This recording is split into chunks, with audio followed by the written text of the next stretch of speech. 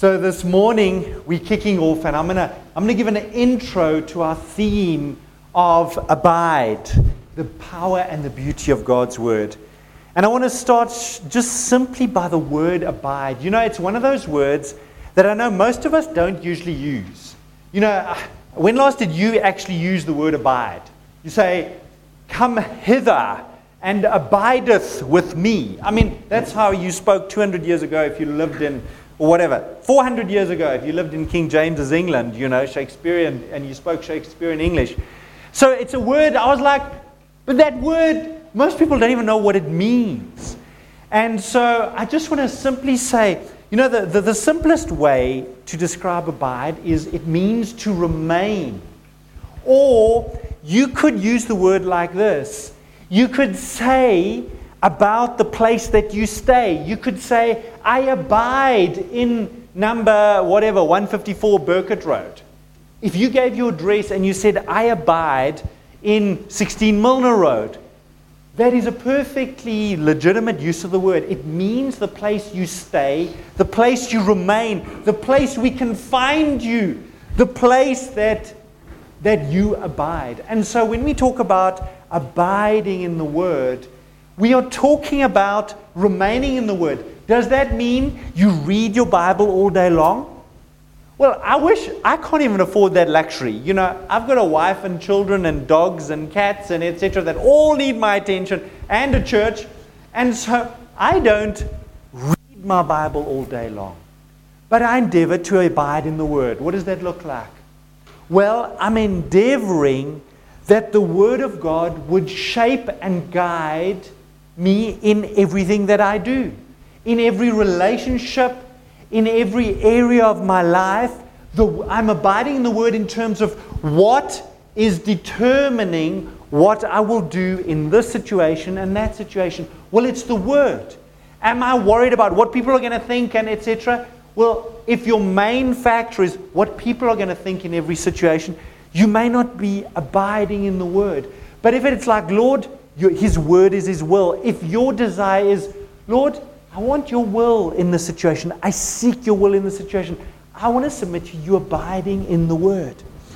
And a couple of years ago, I was reading a book. It was a book on marriage, something. And they highlighted life's domains. And I hadn't heard the term before.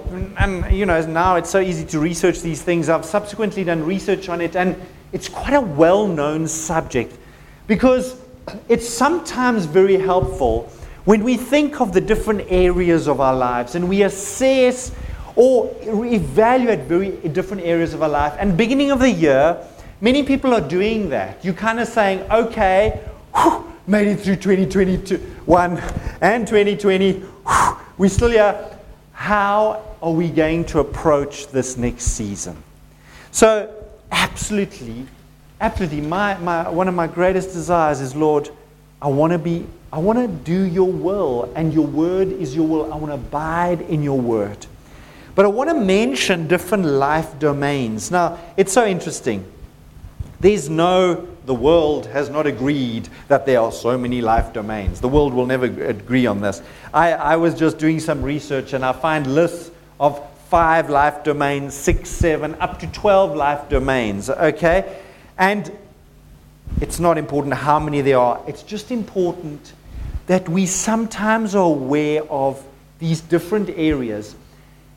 In 2011, we took a sabbatical, and one of the things that was so useful in the sabbatical is from this book on marriage enrichment. He highlighted life's domains, and I took that list.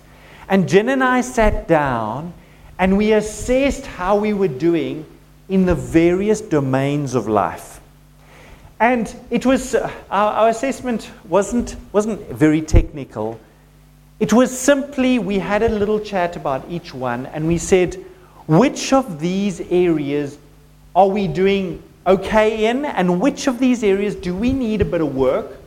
Do we need to put our faith in God and say, God, in this area, we need some breakthrough in this area or this area? And I remember, I won't share exactly what, but there was definitely 1 or 2 domains in 2011 where when we looked at it, we said, sure, we need to give these areas a bit of work.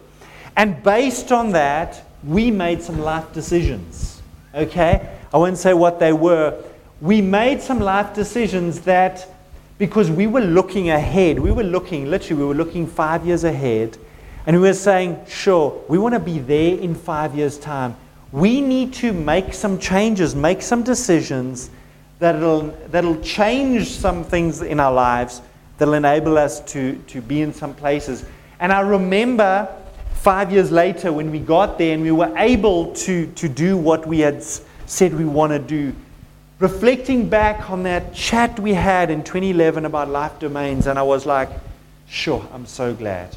I'll tell you, in 2016, my daughter went to university, and we were looking, my oldest daughter, and we were looking 5 years ahead, and we were saying, how are we going to do this, okay? And we were so glad we made those decisions. So 7 life domains. I want to give you a list. The first is your physical domain, okay? Easy to get a handle on. You can touch and you know, your 5 senses engage with your physical domain. There's your social domain or relational domain. That's your relationships with people. That's family and friends and work colleagues. Okay, assessing. Okay, physical domain would include your physical body. When last did you actually do a physical checkup? Okay, how's the physical exercise going? How is, you know, the diet, the eating going? How is sleep going? I mean, physical domain. Social domain is friendships, family relationships, work relationships. It's an important domain in our lives.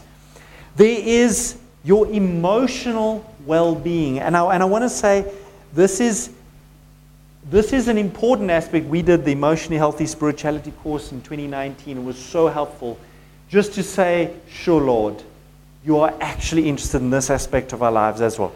I just want to say about these domains, God's Word is applicable in all these areas. The Word says about physical, it says physical exercise is of value, but it says godliness is of greater value.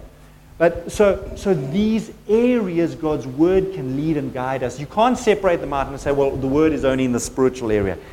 God's principles, His truth applies in all these areas. So physical, social, or relational, emotional. Folks, I want to put it like this.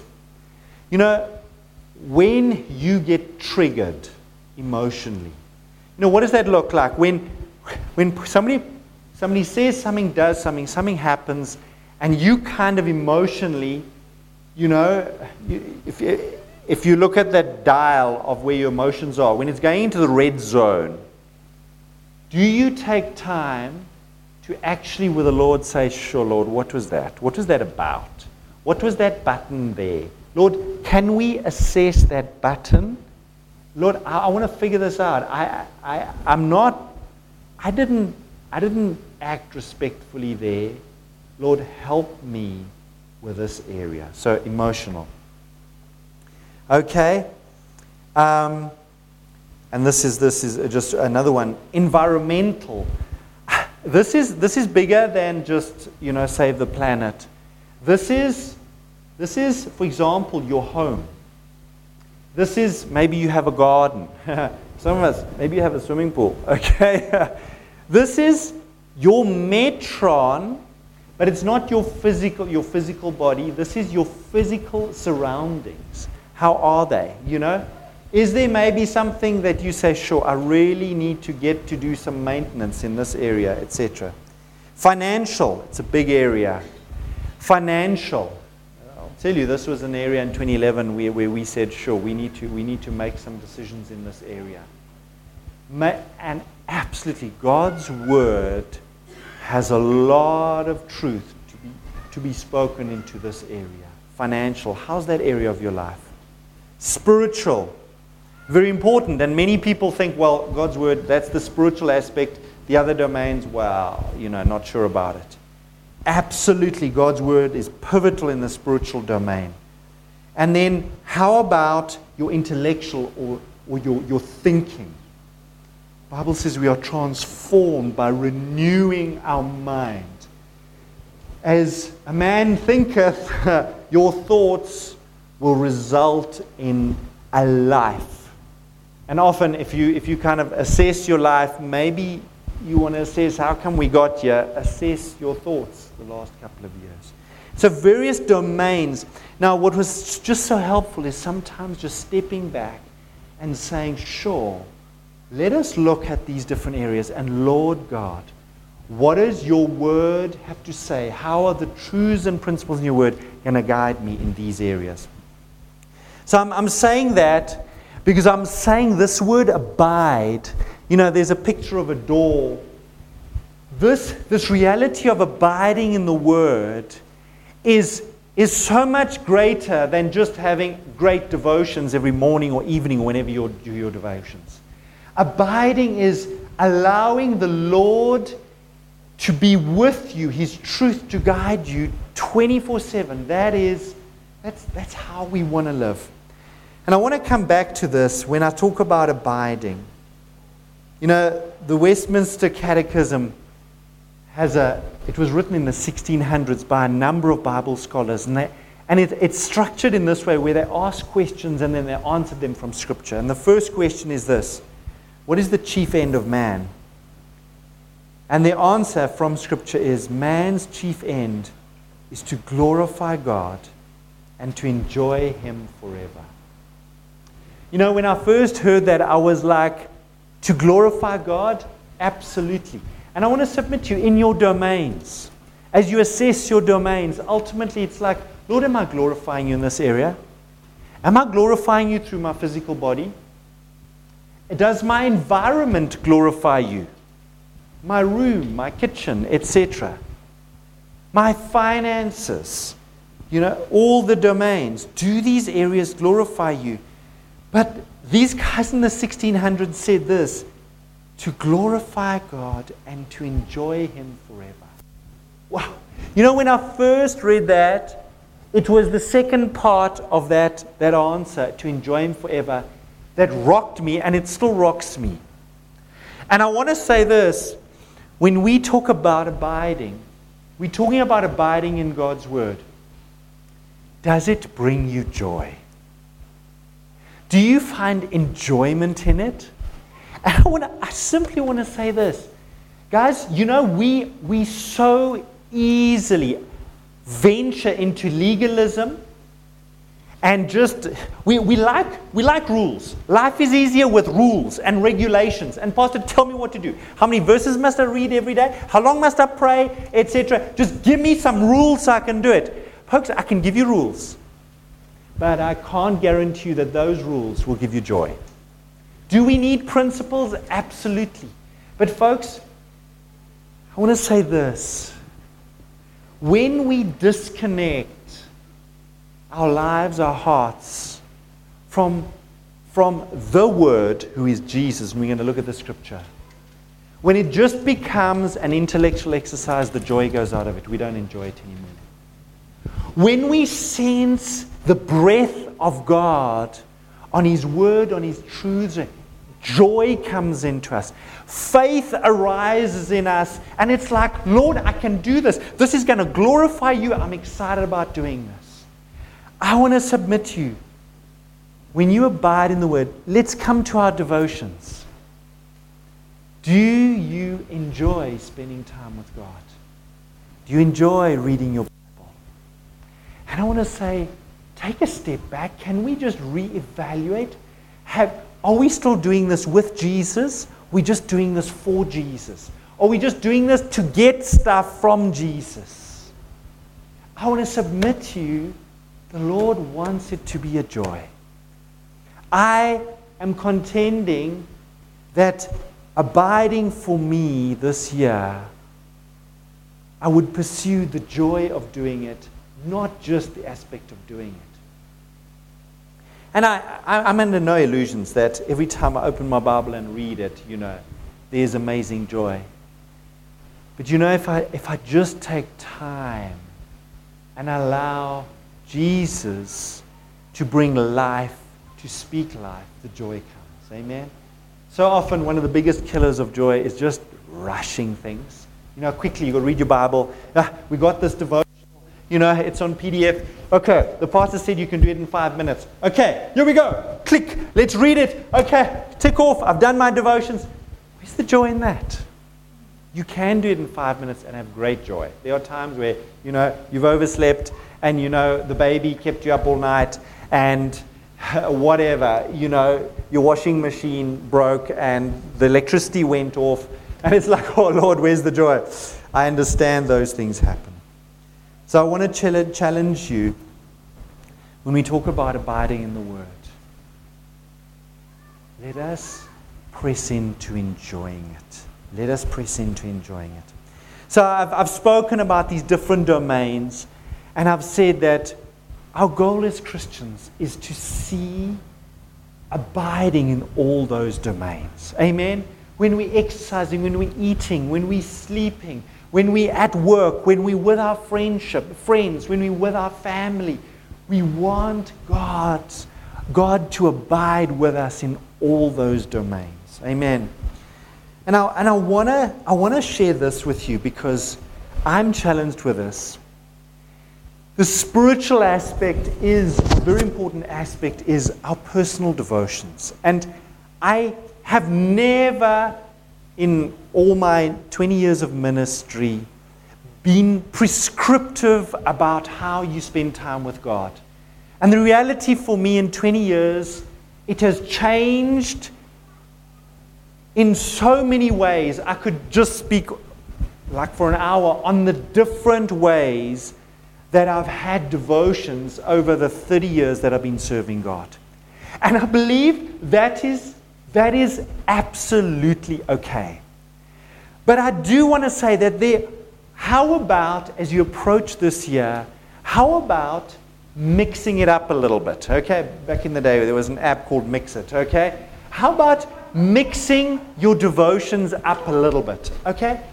There are elements in my devotions which haven't changed.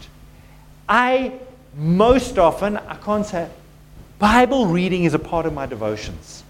But I've done it in so many different ways, different order of doing things, different ways you can read the Bible, etc. There are so many different ways. How about just mixing it up a little bit? I'm not saying don't do any of these elements, but I want to mention just 6 elements. And I want to say to you, don't even try and do all 6 tomorrow morning when you wake up, because that's not what it's about. I want to say, how about 1 or 2 of these elements you try and say, okay, I'm just going to say, Lord, trust the Lord to lead you in this. Lord, I want to experiment with this aspect of having a devotional time with the Lord. And I'm going to mention just 6 elements. I could have put 12 down here. I don't want to, because I don't want to submit to you. I don't necessarily do all of these every time I spend with the Lord, time with the Lord. And I want to mention this first, and that is the aspect of worship. Now, many of you, when you say worship, you think songs. And worship with songs is such a blessing. I remember one guy, he was actually a worship leader. I don't know what got into him. And he had this thing that worship is not, we must disconnect worship from songs. And I think that's valuable to know, and I want to highlight worship is more than songs. But let's not throw the baby out with the bathwater and 2,000 years of an incredible rich heritage of writing worship songs and throw that out and I'm going to do worship just without worship songs. You can or you can't, but let's not throw the baby out with the bathwater. I mean, nowadays with YouTube, it's so easy to just click on a beautiful worship song with lyrics. Oh my goodness. That was when I first became a Christian. It was always like, I get a tune in my head, but I don't know where to find the lyrics. You can't Google lyrics. And I had to work hard to get lyrics of some of these songs that were going in my head. It's so easy. But I want to say this. Bill Johnson said this years ago. I heard him saying this. He said, if I happen to have 10 minutes to spend with the Lord, he said, I'll endeavor to spend at least 8 of those minutes just worshiping God. And maybe 2 minutes praying. When I heard that, that was quite liberating. And he didn't mention songs. And Bill Johnson for years was a worship leader. Folks, I've never been a worship leader. I've never sang in a worship band. but I worship. Why? Because in our church, yes, we have a team that leads worship.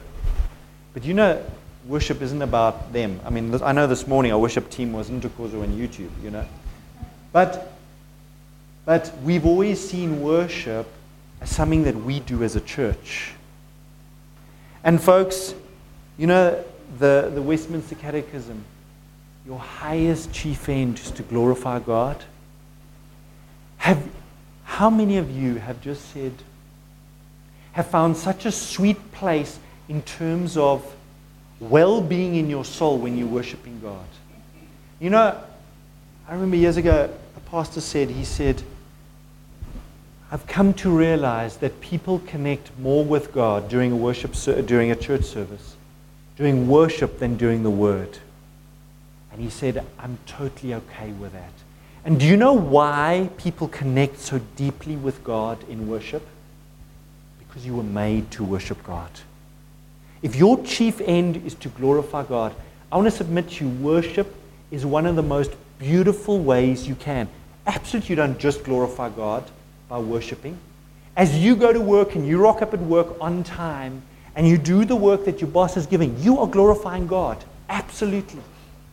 But you were created to worship. And do you know, Satan, the devil, was a created being by God.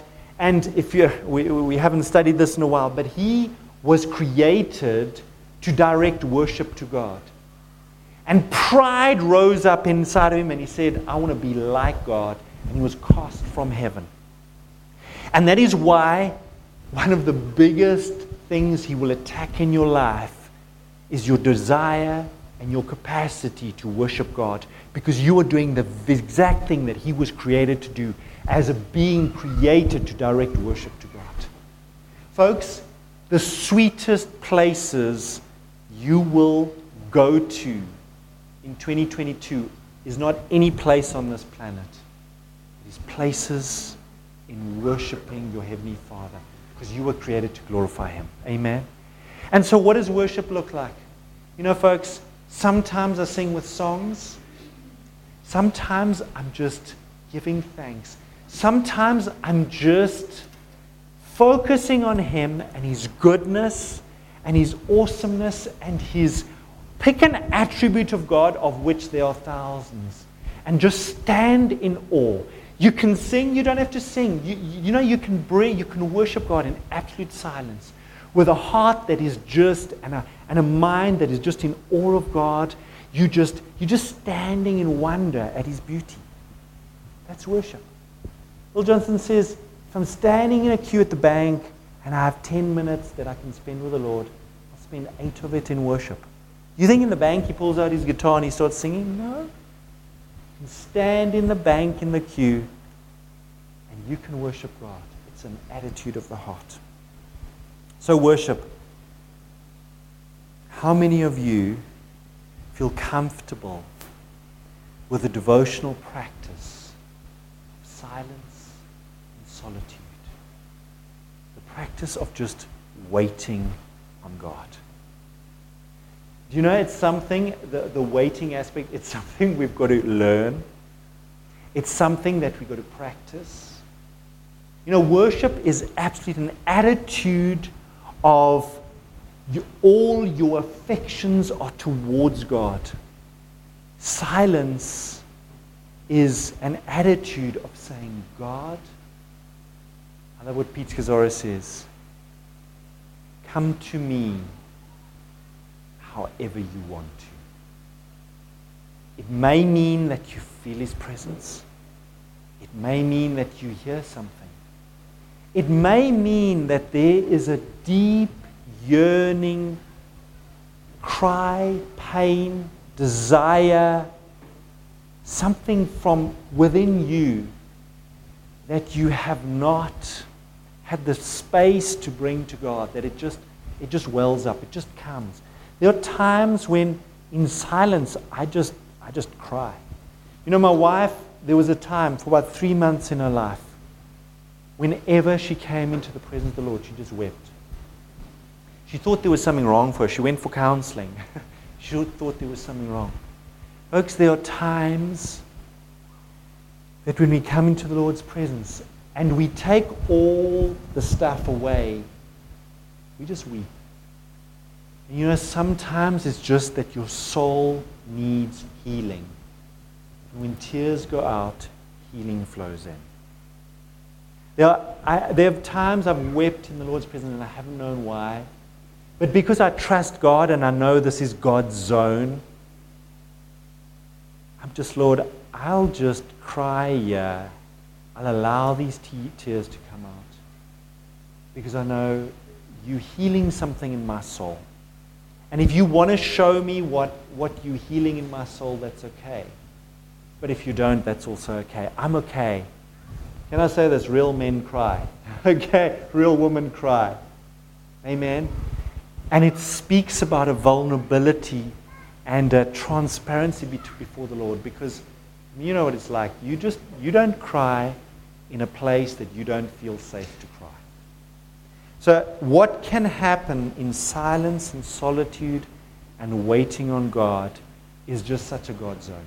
Maybe for you, you need to work on bringing some worship into your devotions. Maybe it's just one song that you sing along to and there's the lyrics and it's beautiful and I love singing. Maybe it's silence. Maybe it's reading the Word.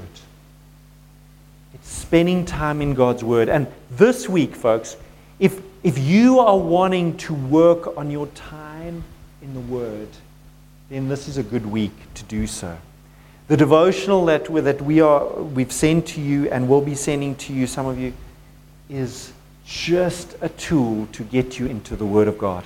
And the theme of Abide, it is all about the Word of God.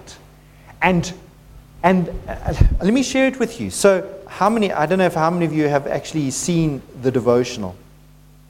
So in the beginning of the devotional, there's the intro about preparing for a fast, the kind of fast you'll have, just some helpful things about fasting if you are going to fast. No pressure to fast. But today's devotional is about the Word is like bread. And I'm going to ask you if you can get it ready, Glumella. So we sent it to you this morning if you're on the broadcast. So every day, there's a 5-minute little YouTube video that we'll share with you. It's on YouTube. You can find it as well if you don't want us to send it to you. It's a 5-minute little video, and it's done by an Every Nation pastor, different people from all around the world. Today's one is by Pastor Joey Bonifacio from the Philippines. I've met him in Cape Town a couple of years ago. He came and ministered. Really wonderful pastor. So he's going to be sharing, and we'll listen to this one. The Word is like bread. Then tomorrow's devotional theme is the Word is a seed. So you will get the scriptures. So there's the video, but there's also the PDF document, and you can read the scriptures, and then they talk about it. The Word is a seed, and the power of the seed. How many apple trees are in one seed? Okay, there we go, day 1. Day 2, the Word is light. Day 3, the Word is a mirror. Day 4, the Word is a hammer. Day 5, that'll be Friday, the Word is a sword.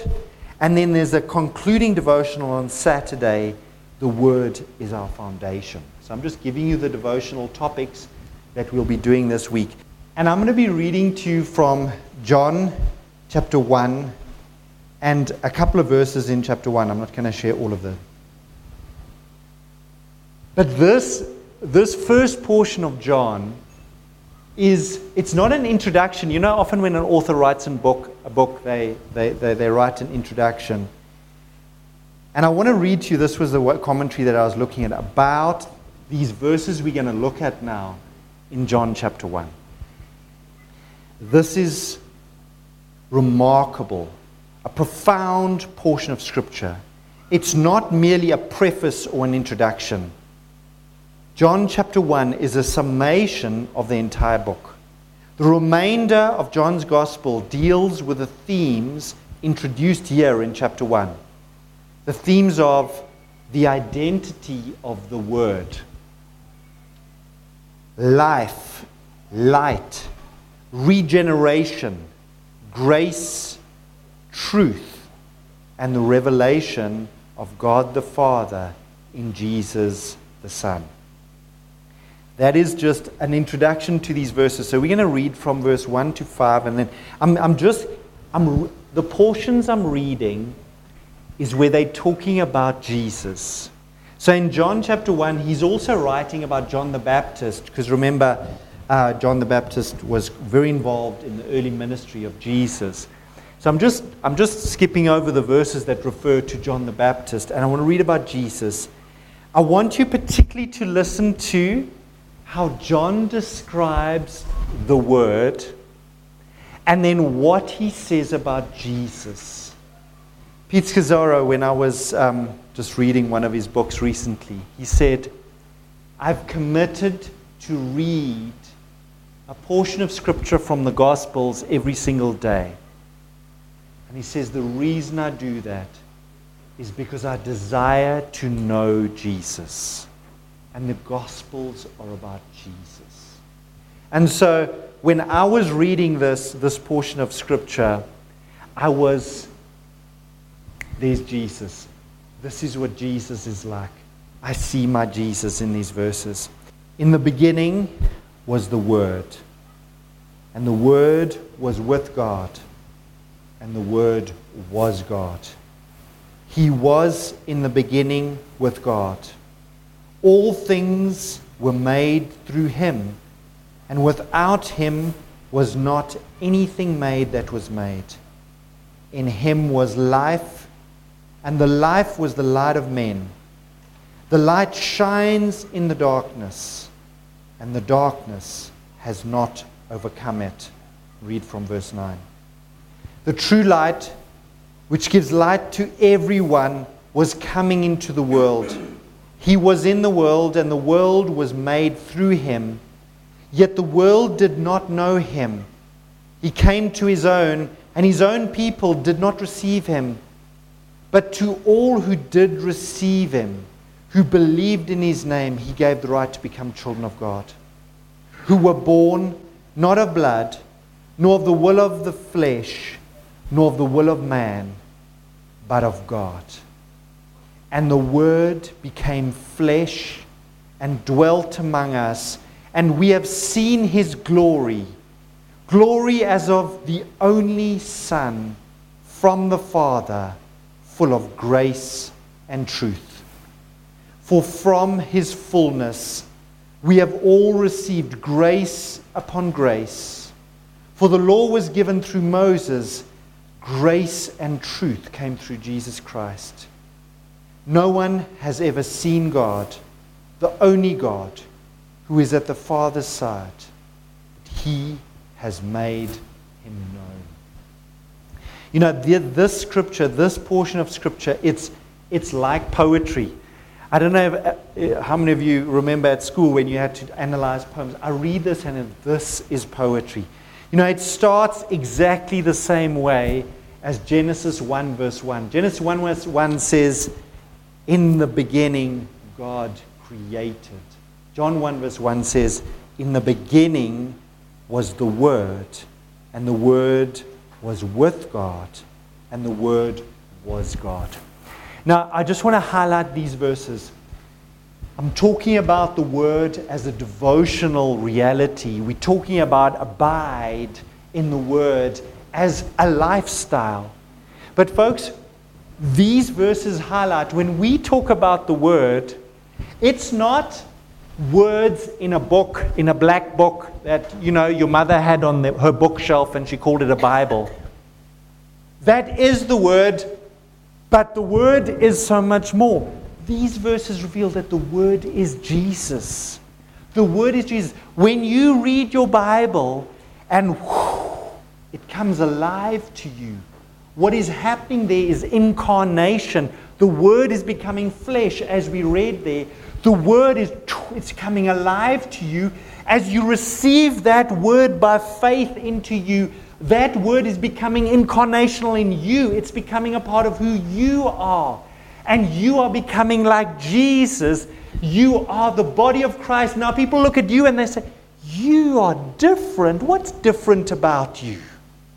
And the Word has become flesh in you now. Jesus is the Word became flesh. It is just a mystery to behold. You know, this word, it's the word logos that he uses here, but in most Bibles, the word for word, okay, the word for word, is the word logos. But it's in capitals because it is referring to God. I want to say two things about this. John was speaking to Jews and Gentiles, which were the big demographic groups in his day. To a Jewish person, the Word was synonymous with God. They had such a high regard for Scripture that, I mean, they would use, for example, the name of God in Scripture. If they wrote the name of God in Scripture with a pen, they would never use that pen again. And you know, they were quills that were handmade. They would break it and throw it away because that was it. You can't use it again. They had such a high regard. So a Jewish person, so he's speaking about the Word is God. A Jewish person would say, I know that. I grew up with that reality. You cannot separate the Word, for a Jewish person, the Torah, from God. They are one. A Jewish mind worked like that. The Word and God are one. But you know what's so interesting is he was writing in Greek. When John wrote this book, he wrote in Greek, which was the intellectual language of the day. I want to say that you could compare the Greek language in that day to English today. And why do I say that? Because English is a language that is used universally. I know not exclusively. I know they don't speak it in English in England, in China and France, etc.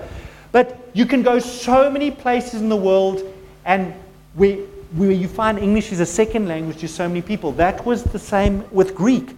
It was a language that people could talk with each other across cultural groups. To a Greek person, do you know what logos meant? They used that word. And here, John is using the word logos. Logos was a word that to a Greek person meant understanding. If you said something made sense, you would refer to that as being logos. You know, some people talk and you're like, what on earth were they saying? I don't know. That didn't make any sense. And then somebody else may come along and say, listen, some of you experience that with your lecturers. And then another friend comes along and says, okay, let me tell you what the lecturer was actually saying. And they explain to you what the lecturer is saying. If you're a Greek person, you would say, now, to your friend who's explained what the lecturer was saying, you would say, oh, no, you're speaking logos to me. You're now making sense. I can understand this. And remember, intellectualism to a Greek was a very highly valued place. And so when he uses the word to say this is the logos, this is Jesus, he would have got the attention of the Jews and the Greeks just like that. They say, I'm with you, I understand. But what was phenomenal was he was saying, this reason, this understanding is Jesus. He's saying that to the Greek. He's saying this truth I'm bringing to you, this is Jesus. He's bringing them back to Jesus. If you read the New Testament, you cannot deny it's the main thing that the New Testament is about. It's about Jesus. And so I'm sharing this with you because I'm saying this year, and my sense was for this year, growing deeper in relationship with Jesus. Folks, growing deeper in relationship with Jesus involves abiding in the Word. Not exclusively. It's not the only way to get to know Jesus. I want to submit to you, you'd be hard-pressed to develop a deep relationship with Jesus if there was no place for the Word of God in your life. Jesus, this scripture says He is the Word. Now, when I was sharing these verses with Jenny, she immediately told me, she said, you've got to read this to the people. Okay? So now my wife is with the kids. I think she is. She said she was going to the kids downstairs. She's not here. I don't know how many of you have ever read the book, The Divine Romance. Okay, there we are. I knew Anne would raise her hand. This book was written like 30, 40 years ago. And when I was a student, it was amongst our student group. We all read it. It was just so beautiful. And my wife recently got it out. It's written by a guy called Gene Edwards. And it's like poetry. He's writing about creation and God, but in such amazing poetic language. So here in chapter 2, He's writing about this. In the beginning was the Word, and the Word was with God. Remember, in Genesis chapter 1, it says, in the beginning God created. But how did He create? He said, let there be ... light. And there was light. So He spoke the Word. But this, in John, He's highlighting that the Word is Jesus. And when He spoke that, remember, Jesus basically did light. He said, the Father wants light. Kaboom, there's light. I'm going to read to you how, it's chapter 2, it's very short in this book. It's literally 2 pages, less than 2 pages. How Eugene Edwards describes the act of the Father speaking the Word and everything coming into being. Are you okay? Have you got listening ears? Are you still awake? Just check with your neighbor. They're still awake? Okay. In the old days, we'd say, nudge them with your elbow. You can't do that anymore. Just listen to it. I just love this. And fervently, singularly, he went about the task of making real his highest dream. This book is called The Divine Romance. It's about the Father's passionate desire for children, for companionship, for relationship with you and me. So he's introduced that, and in chapter 1, chapter 2, he's now going about his passionate desire for relationship with you and me. So I'm just giving the context. He went about the task of making real his highest dream. He knew now that he would never again be satisfied to be alone. Unending self-containment would end. This God now reached to an unprecedented act. For the first time in infinite history, the eternal Word spoke aloud. Silence had not been necessary, but rather it had been a part of God's very nature, for all there was God. Now, He not only spoke, but He spoke aloud. His speaking was God expressing Himself, but because there was nothing there but God, it follows that His speaking was also God. His Word was God. Henceforth, from that moment on, God speaking and God expressing Himself would be done by the Word, which was God. And so He spoke, let there be. In the speaking, He relinquished being the all, for He made room for something other than Himself. Something other than the all of God was to be present.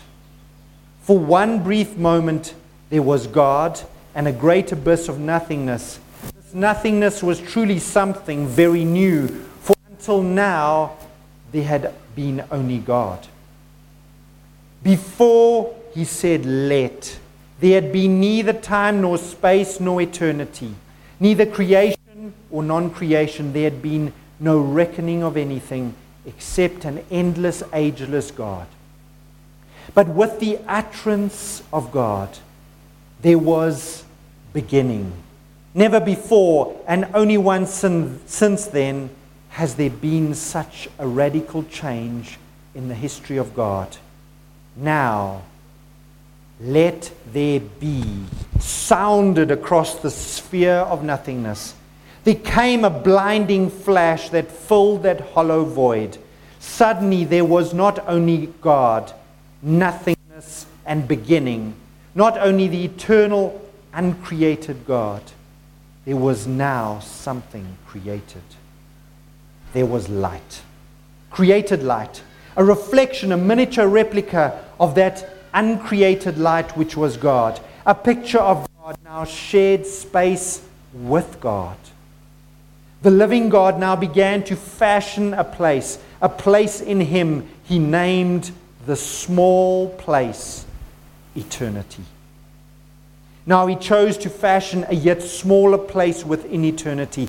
It would be a place where He would unfold Himself, and there He would dwell. And because the smaller realm would be His dwelling place, He made it like unto Himself. He was and is invisible. Therefore, he made his realm invisible. He is a holy spiritual being. Therefore, he made it a realm of spirituals, a place, this without height or depth, or width, or any dimension, a sphere without time, without space. For he's outside time, space, even without dimension. Unmeasured, immeasurable, this realm, like God, fell outside all finite understanding. This invisible spiritual sphere was inside God, and he called it the heavenly places. At this moment, all things which he had created were in him. Now, he did one of the most amazing things ever done. He limited himself. And having made himself to be limited, he enfolded himself and entered this place which had been inside him. And having visited this newly made realm, it pleased him there to dwell. Wow. Wow. You know, it's one of those things, you read it and it's like, I'm going to read that again. I'm going to read that again. You mind doing backflips and side flips? You didn't know you could do mental flick-flacks. There we go. I've shown you how. The Word. Folks, the Word is God. When God spoke the worlds into being, he said, let there be. Folks, this is the reality of spending time with the Word of God.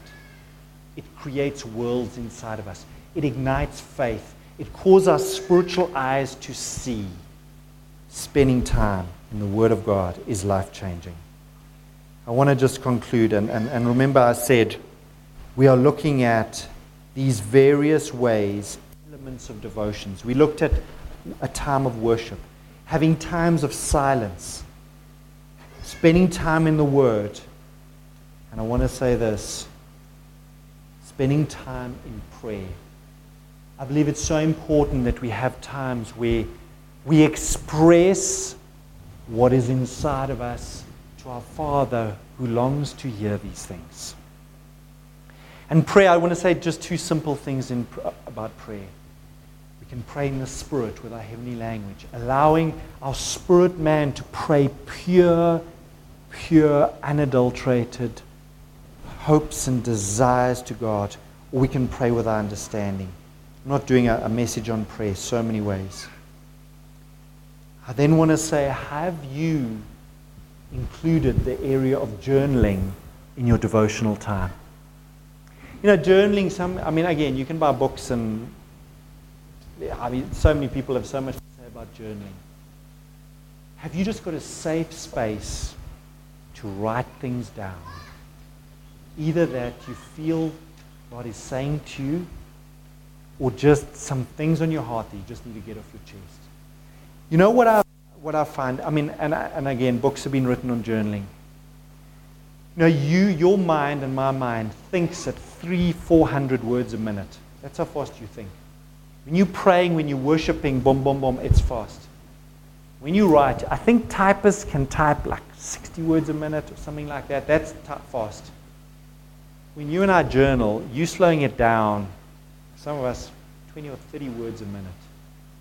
Do you know how significant it is just to slow things down and to be intentional in your thoughts? I've sometimes been so surprised. I'm thinking about something, 300-400 words a minute, and it's all over the place. And I am thinking about this, and it's all over the place. And I get my journal. For me, I have a little app. There are many journaling apps as well. I have a little journaling app. And I write down just a few sentences. And I feel the release. And I don't know if that release is because I feel like, sure, Lord, now you see what these... Maybe God can't even figure out my 300-400 words a minute that I'm thinking. I'm often surprised at how little I need to write before I feel, I've got it out there. I've got it down. There's this saying about... Just trying to think what the saying is, about when you express it, you tame. Oh, this is when you name it, you tame it. I don't know if you've heard that expression. There's something about these 300-400 words. You're thinking about something and you're trying to process it. Analysis paralysis. And now you've got to write something because you've got to write sentences that make sense. because you've got to put words, it's like, that's what it is. It lands it for you. And I want to encourage, I don't journal all the time, but I will regularly journal a few times a month. I just say, it is an amazing, just God's space. So some people do booklets. Some people buy, beginning of the year, some of you can hold up right now your journal that you got for this year. And that's awesome. Get a safe space. A journal is a book or a safe place that you can write things that's for your eyes only. It's a God zone. Maybe that you want to include in your devotions. And finally, I want to submit to you fasting. Some of us are going to be fasting from tomorrow, not having solids, just having liquids. Remember, we don't fast liquids, okay? Have good liquid intake.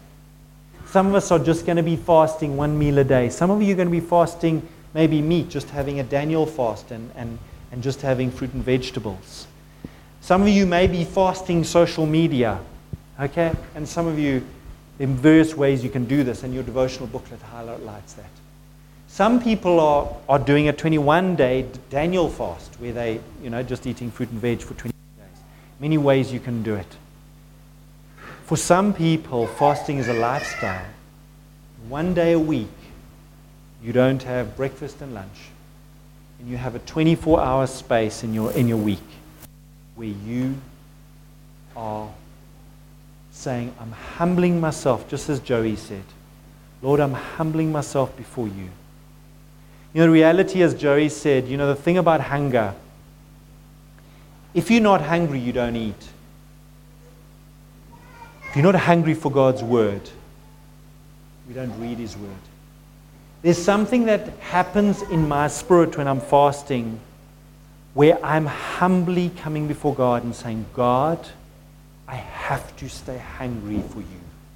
I can't afford to lose my hunger for you. Because if I do, getting to that place of, I've arrived spiritually, I'm the hot rod around here, it's just such a dangerous place to be. The Bible says pride comes before a fall, but God gives grace to the humble. It's such a powerful place to be, to humble yourself before God. So I've mentioned 6 different elements of a devotional life. Maybe you've got to mix it up. The amount of time you spend on each, that's up to you. The time of day, it's up to you. I'm not making any suggestions. I brought 6 suggestions to you. Worship, silence, solitude, and waiting on God. The Word of God. Finding a place for the Word of God in your life. Finding a place for prayer. Incorporating some journaling into your time with God. And finally, fasting. Staying hungry for God. Lord, I just submit to you, Lord, this deep sense that you are calling us to deeper relationship with you this year, Lord. And Lord, that means that we need to be intentional to spend time with you, Lord. And so, God, just as I lift before you for everybody, I lift for myself the various elements of a devotional time with you, God. God, would you lead us, Lord? Lord, some of us had amazing devotions in last year, Lord. But Lord, you say about the manna that you provide, that Lord, you have new mercies for each day, new manna for each day. So God, we even just lay before you our victories, Lord, because sometimes that's the very thing that can trip us up when we think we've got a recipe for success. Lord, we just say, we want to be led by your Spirit, Lord. Yes, Lord, we do want to be disciplined. That's the essence of being a disciple. Is there's conviction in us, and we are following. But Lord, it's about walking with you. It's about abiding with you. It's about dwelling with you. God, I pray for every single person here, Lord, that abiding would be a reality for them this year, Lord. Abiding in times of devotions, but Lord, probably mostly, Lord, abiding on Wednesday afternoon, Lord, and Thursday morning, not just Sunday morning, Lord. May we abide. May we know the reality of abiding, Lord, of remaining, of staying, of dwelling with you. We pray this in Jesus' name. Amen. God bless you, folks. We hope you've enjoyed this message. For more information, please visit our website at www.hispeoplepmb.co.za. And for more of our messages, visit our YouTube and SoundCloud channels, as well as other podcast platforms. If you would like to contact us, please email us at hispeoplepmb@gmail.com or send a message to 061 452 0877. To join us for in-person services, visit us at 154 Burkett Road, Scottsville, Pietermaritzburg. We hope to see you soon. God bless you.